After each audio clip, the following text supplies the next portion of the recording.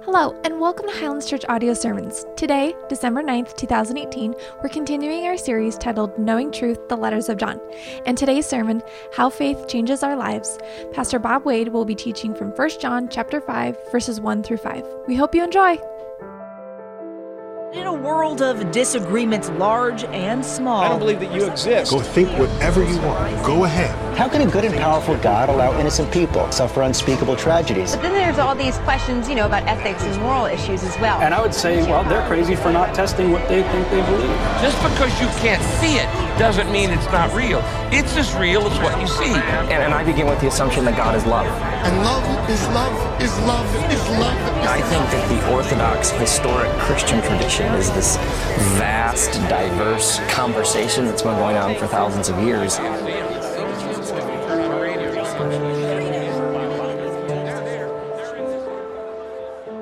We're going to be talking about faith and how faith changes us, how it affects us. It's more than simply something that just happens between the years. A lot of people actually think that's enough. That faith is simply something that, I just come to collect a set of things that I believe are probably true, and that's it. But true faith in the Scriptures actually leads to love. First for God, then for other people, particularly those within the church. And then the Scriptures would tell us it leads to obedience. That's the context of what we're looking at this morning in 1 John chapter 5. And my prayer is that this is going to serve as a litmus test for you. Not knowing where every single one of you are at, it's very possible for you to think, look, I think I believe all the right things. Well, the question is, does it show up as having an effect in your life? That's what we want to look at. So if you're in 1 John chapter 5, let's read through the first 5 verses together. Verse 1 tells us that everyone who believes that Jesus is the Christ, in other words, the Messiah, has been born of God. And everyone who loves the Father loves whoever has been born of him. And by this we know that we love the children of God when we love God and obey his commandments. For this is the love of God, that we keep his commandments, and his commandments are not burdensome. For everyone who has been born of God overcomes the world, and this is the victory that has overcome the world, our faith. Who is it that overcomes the world except the one who believes that Jesus is the Son of God? Now, what John's going to do here is John's going to tell us 3 things here in these 5 verses that are very important for us to understand. The first thing he's going to tell us here comes from verse 1, and that is that faith changes who I love. Now, let me read just the first part of that all over again. Verse 1. Everyone who believes that Jesus is the Christ, remember I mentioned there that word Christ means Messiah, has been born of God. Now, this is something that John has actually mentioned before. Back in chapter 4, verse 2, he told us that we need to believe that Jesus came in the flesh. And when I say that he came in the flesh, that does not mean that, he came and he was just a man and God, sort of put his spirit on him at the baptism and then left him at the cross and stuff like that. No, it doesn't mean that. To believe that Jesus came in the flesh is the idea that you would believe that he is 100% God and 100% man, fully God, fully man. Then in chapter 4, again in verses 14 and 15, it's the call to believe that he is the Savior of the world. To John, faith is more than simply an intellectual thing. Faith changes us. In fact, the word he uses here in verse 1 for believe is the verb form of faith. Now, I'll take you back to 5th grade here. Remember, a verb is an action word. Something happens. Well, that doesn't seem to always be true of everyone who seems to call themselves a Christian. There are lots of people out there that would name the name of Christ but have no sign whatsoever, no look at their life that would say that they're different. This past week I read through something called the Pew Report, and they said that 9 out of 10 Americans would say that they definitely believe there is a higher power in charge of all things. Well, that's an interesting thought. They definitely believe there's a higher power. My question would be is that word belief that they would use the same as the word belief that we believe the Bible uses? Does it mean the same thing? Because John is saying here to believe is to have confidence, to have trust. Let me see if I can explain it to you like that. This is one of our new chairs that we use when we set up for a different meeting. If I take this chair and I set it right here and I walk around and I observe it, wow, it's really put together pretty well. Some of this is actually like formed like this, and it's not really cheaply done, and it looks like it's strong and it's sturdy and everything like that. I can come to a belief here in my mind that chair would hold me.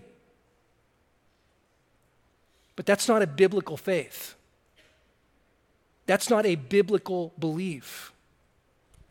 You see, belief comes when I can look at something like this and say, I believe this chair will hold me, and now I'm going to put my trust in it, my confidence there. Not everybody does that. For many people, belief is way less than that.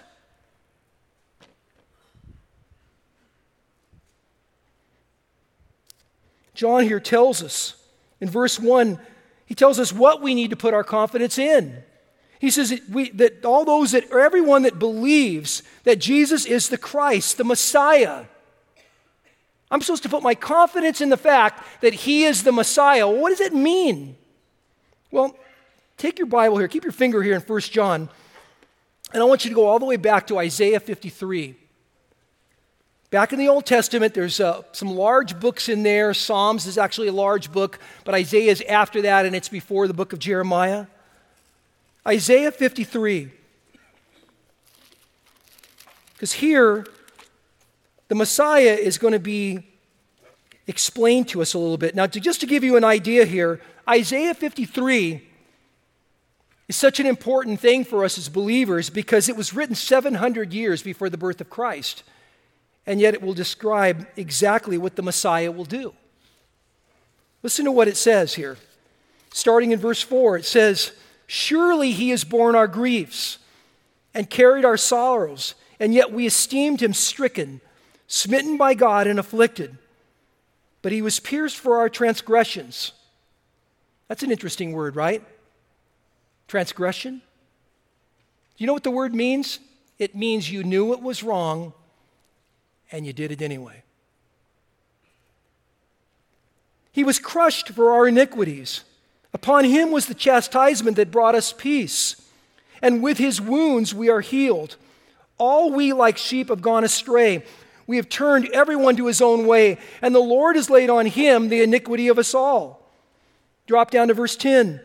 And yet it was the will of the Lord to crush him. He has put him to grief. When his soul makes an offering for guilt. Did you catch what it said there?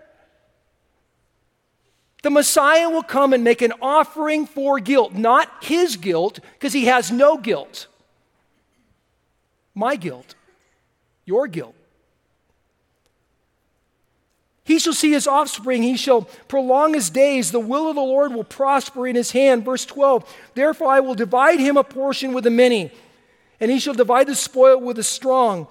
Because he poured out his soul to death and was numbered with the transgressors, and yet he bore the sins of many and makes intercession for the transgressors. Now, I want you to catch this, the importance of this word. Verse 5, he says, he was pierced for our transgressions. This is what the Messiah will do. He was crushed for our iniquities, the places where we just vilely did wrong. Upon him was the chastisement that brought us peace.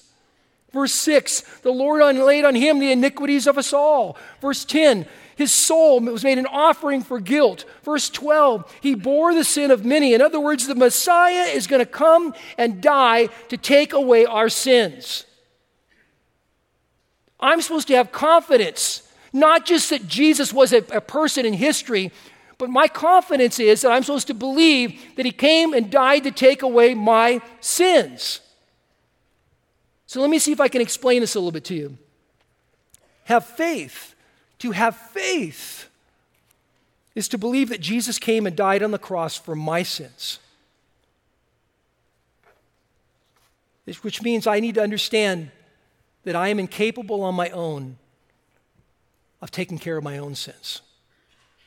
I needed Jesus to do that.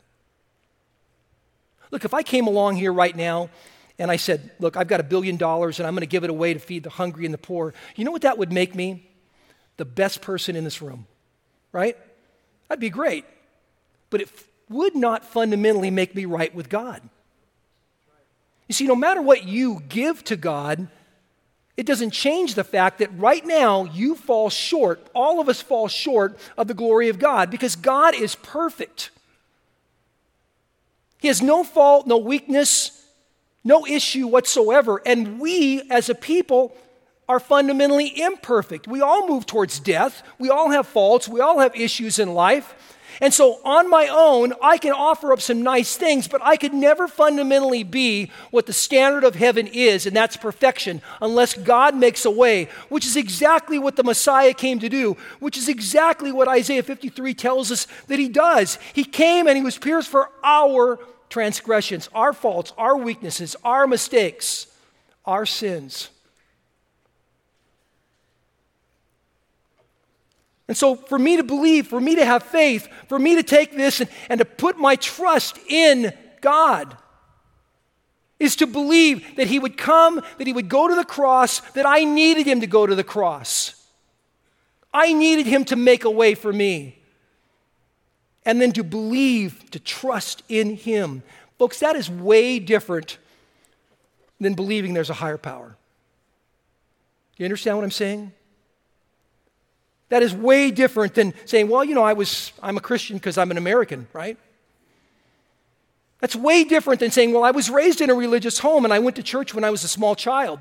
We're not talking about that. We're talking about you, when you reach the place, where do you put your confidence? Where do you put your faith, your trust? John here tells us that because I have been born of God, this happens. I'm different now. I think differently. I relate to others differently. And according to verses 2 and 3, I'm actually going to live differently. That's the second point he wants to make here. In verses 2 and 3, he's going to tell us that faith changes what I do. Look what he says back in verse 2. He says, by this we know that we love the children of God when we love God and we obey his commandments. Verse 3, for this is the love of God, that we keep his commandments, and his commandments are not burdensome. So according to verse 2, the change that happens, one of the changes that happens is obedience. Now, this is not just a John thing. Every single one of the apostles taught that obedience comes with the spiritual new birth. For example, Luke, in Acts chapter 5, writes about Peter preaching, and he says these words. He says, we are witnesses to these things, and so is the Holy Spirit, whom God has given to those who obey him. Paul, in Romans chapter 1, says, through whom we have received grace and apostleship to bring about the obedience of faith for the sake of his name among the nations. The writer of Hebrews in Hebrews chapter 5 said, and being made perfect, he became the source of eternal salvation to all who obey him. Are you beginning to catch a trend here? 1 Peter chapter 1, verses 1 and 2, he says, to those who are elect exiles of the dispersion in Pontus and Galatia and Cappadocia and Asia and Bithynia, according to the foreknowledge of God the Father in the sanctification of the Spirit, for obedience to Jesus Christ and for the sprinkling of his blood. Same chapter, verse 14, as obedient children, do not be conformed to the passion of your former ignorance. Verse 18, for I will not venture to speak of anything else except for that Christ has accomplished through me to give the Gentiles to obedience by word and deed. I could keep going on and over and over again. The point being is this: every single time when the Scripture talks about our salvation, obedience is something that follows. Now, I want you to be clear here because I don't want you to get confused here. Obedience is not how you get saved. It has nothing to do with it at all. We're saved by grace. But obedience flows out of a brand new heart. That's what the Scriptures will tell us here. Faith produces a love for God and a love for other people, and then it produces obedience. If you think about it, it only makes sense. I mean, if I stop really and I say, well, I love God, and now I see His commandments, I'm supposed to keep them, so I'm going to keep His commandments, they totally go together. I mean, if I stopped and I said, well, Thomas, I love you, and you're my brother in Christ, we work together, and we're really good friends, how could I possibly say I love him and then go into his office when no one was there and steal something? You see what I'm saying? Love and the commandments actually work together.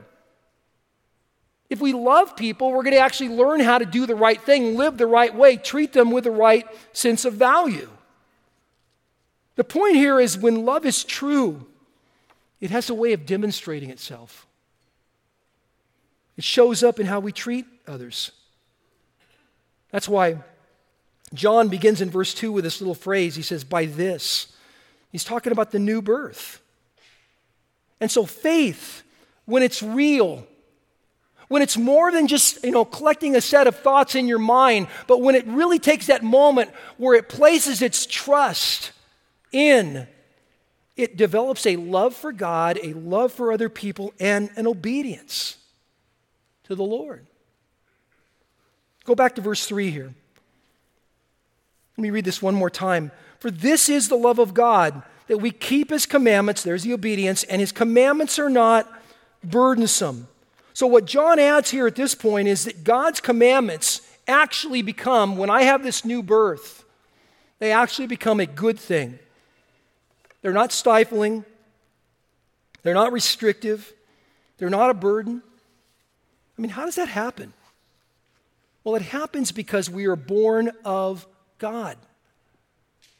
There's a spiritual birth that takes place in our lives. I mean, the scripture tells us in 2 Corinthians chapter 5, verse 17, that, when we come to faith in Christ, all things become new. The old passes away, we become new.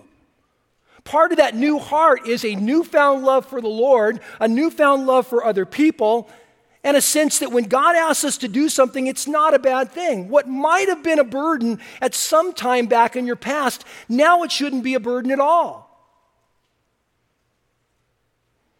It's not difficult to live the new life. I mean, Jesus in Matthew chapter 11, verse 30, stopped and said to the people that were walking with him, he says, my yoke is easy. My burden's light. It's not that hard. Just love me, love other people. I'll take care of it. Paul, as he writes to the Corinthians the Romans in chapter 12, verse 2, he says these words about, he says, do not be conformed to this world, but be transformed by the renewing of your mind, that by testing you may discern what is the will of God. Now stop and look what it says about the will of God. What is good and acceptable and perfect. It's not like it's restrictive. Oh gosh, okay, I'll do the will of God. No. When my heart gets changed, when I've placed my confidence in Christ, the will of God is good, acceptable, perfect. It makes sense. When we love God based upon the changes that God makes inside of us, what is important to Him becomes important to me. My priorities are supernaturally altered. I'm now taken from one life and put into a brand new life. I'm put on God's team. I mean, I'll use a sports illustration because, all my kids played ball, and so I'm going to use that illustration. How many of your kids ever played on an athletic team, a sports team, someplace, sometime? Okay, you're going to get this, Sid, okay? And, there's a lot of them out there, whether it's, lacrosse or soccer or volleyball, baseball, whatever the case may be. Let's say it's Saturday. Let's say it's game day. You load up in the car. You go down to where the fields are, you get out of the car, you walk towards where the fields are, you get out of the parking lot, and people go in two different directions. There's one group of people that will go over and they'll go behind the fence, and when they get behind the fence, they'll pull out the folding chair, and they'll set it down, and they're making sure that it's out of the sun a little bit, and they get something cold to drink, and they start chatting it up. Or the official term is visiting. Okay. There's another group that when they split off and that one goes back behind the fence, this one goes out onto the field. And this group of people will go out in the field and they gather for a meeting. And as they gather, they talk about certain things, and all of a sudden they begin to stretch. And then maybe they run. And then depending upon the sport, they throw or they hit or they kick or they do whatever they've got to do. Well, let me give you the truth here. If you're on that team, if you're in that group of guys that are out there on the field, you are not envious of the people back over behind the fence sitting in the shade. It's not why you're there. See, you love being with your team. You love being with that group of guys or a group of gals there together. You're excited to play. You know what the team rules are, the team policies, and all of that, and you don't see it as burdensome. It's what you want to do. Okay, now let me translate this over for you. The same thing is true spiritually. See, when you come to faith in Jesus Christ, when you've placed your confidence in Christ, you want to be there. You want to be there. You want to be with the team. I remember I was 14 years old, and I made this decision to follow Christ, and I wanted to go to church. I didn't know anybody in the church. But here's what I did know. As weird as it might sound, I knew there was something about these people that I was supposed to be with. I knew it, and I couldn't explain it. I knew God had birthed me from one life into a brand new one. When we get to that place, we want to participate. We want to be in the church. We want to worship. We want to serve. And we know the rules because we study the book. And you know what? It's not a burden. It's not burdensome. It happens because we're born of God. Now, there's a third thing that he's going to tell us here. And that's in verses 4 and 5, and that is that faith gives us victory. Look what he says here, back in 1 John 5, starting in verse 4, he says, "For everyone who has been born of God overcomes the world. And this is the victory that has overcome the world, our faith. Who is it that overcomes the world except the one who believes that Jesus is the Son of God?" Now, did you notice there that word overcome was used 3 times? What do we have to overcome? Why do I have to overcome something? Well, spiritually speaking, every single day you wake up and the struggle is on.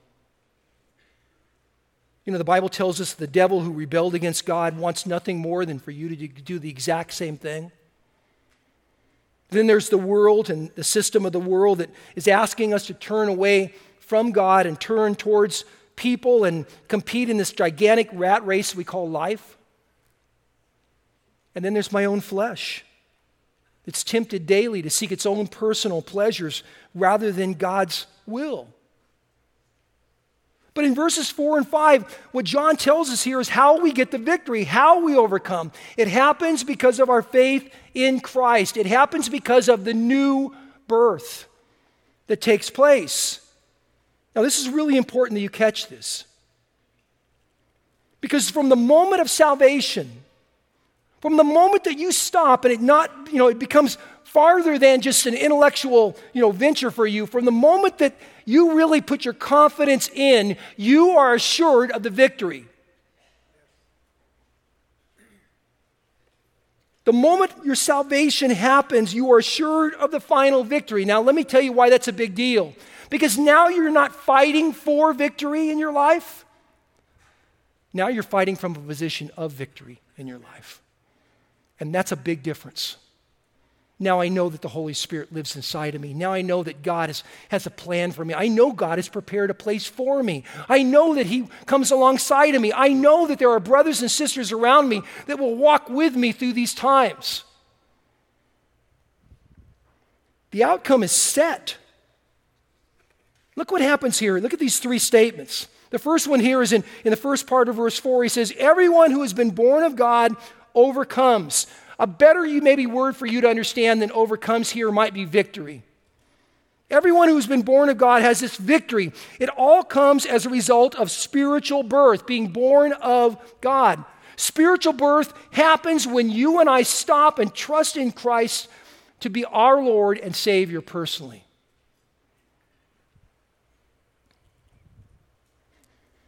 He keeps going here.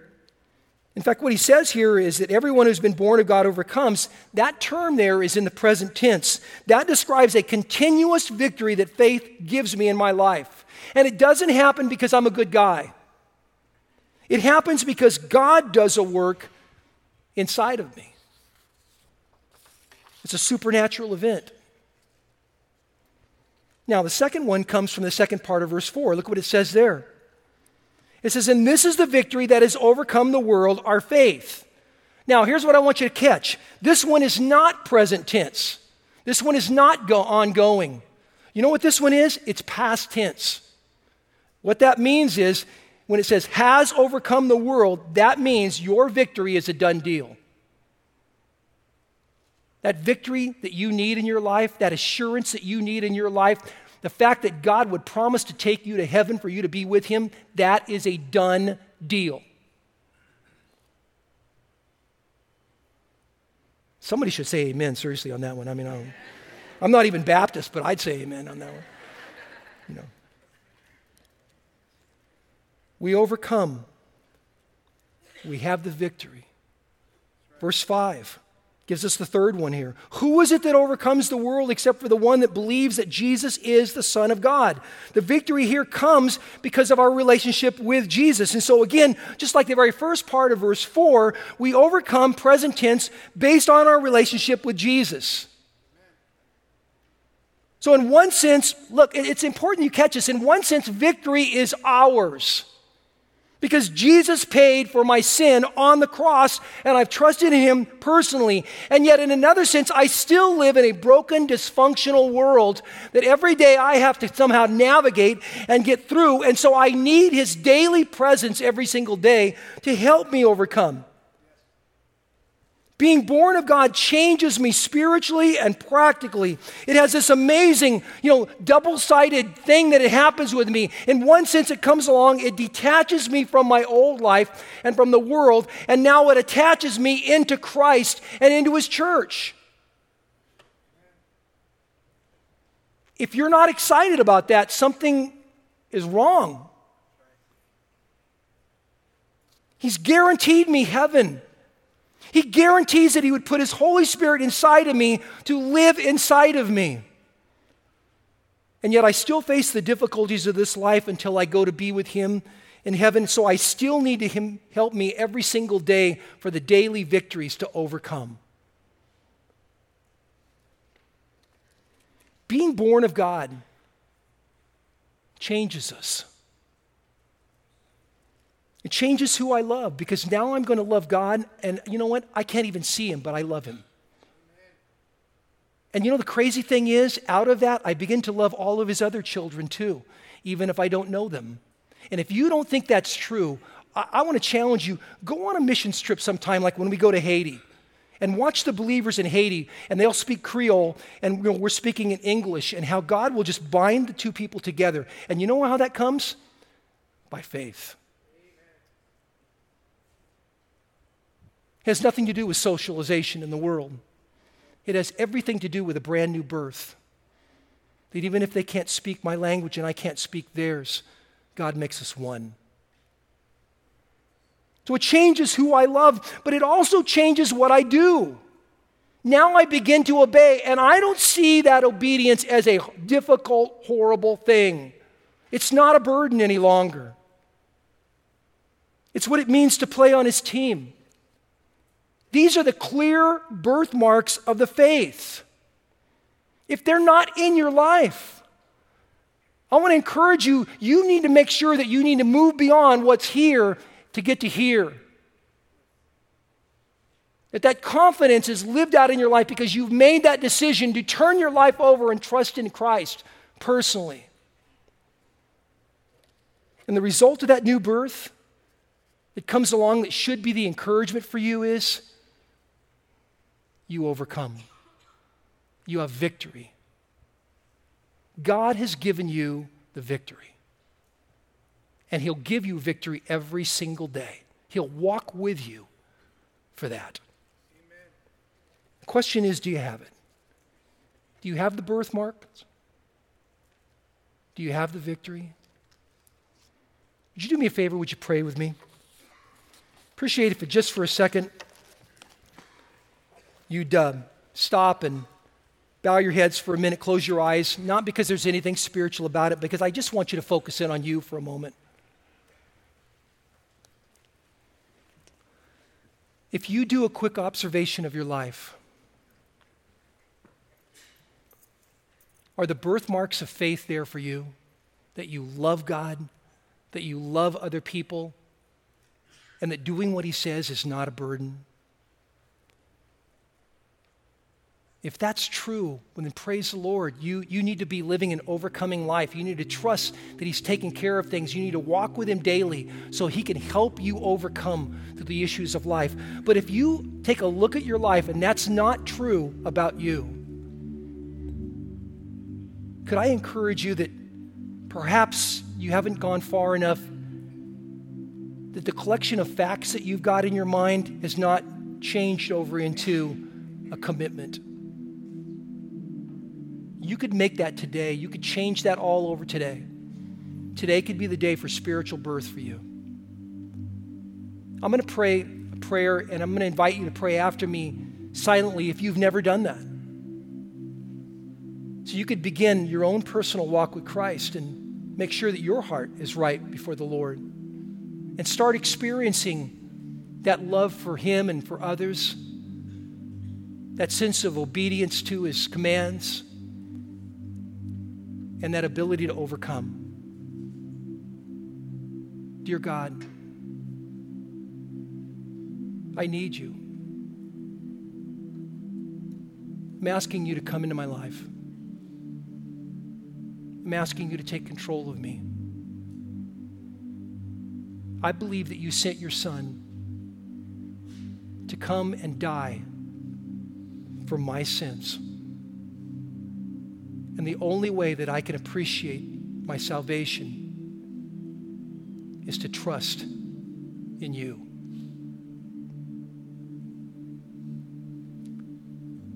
Let me ask you a question. No one's looking around.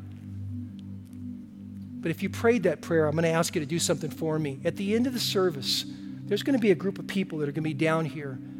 It's their ministry to stop and pray for people. I'd encourage you that if you prayed that prayer, would you just wander down and pray with one of them? Let them encourage you a little bit about your newfound faith. Lord God, I pray that those that have prayed that prayer, that it would be real in their hearts, that they would see the fruit of you at work and changing their lives, and we'd experience the joy of being overcomers because of your power, Lord. We thank you, Lord, in Jesus' name. Amen.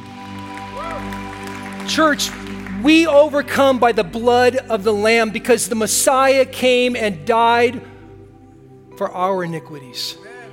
Our testimony is that you and I would place our confidence in Him and trust in Him alone, and it changes our lives. Our love for Him, our love for each other, our obedience should bolt us out into the world to be overcomers. God bless you. Overcome today.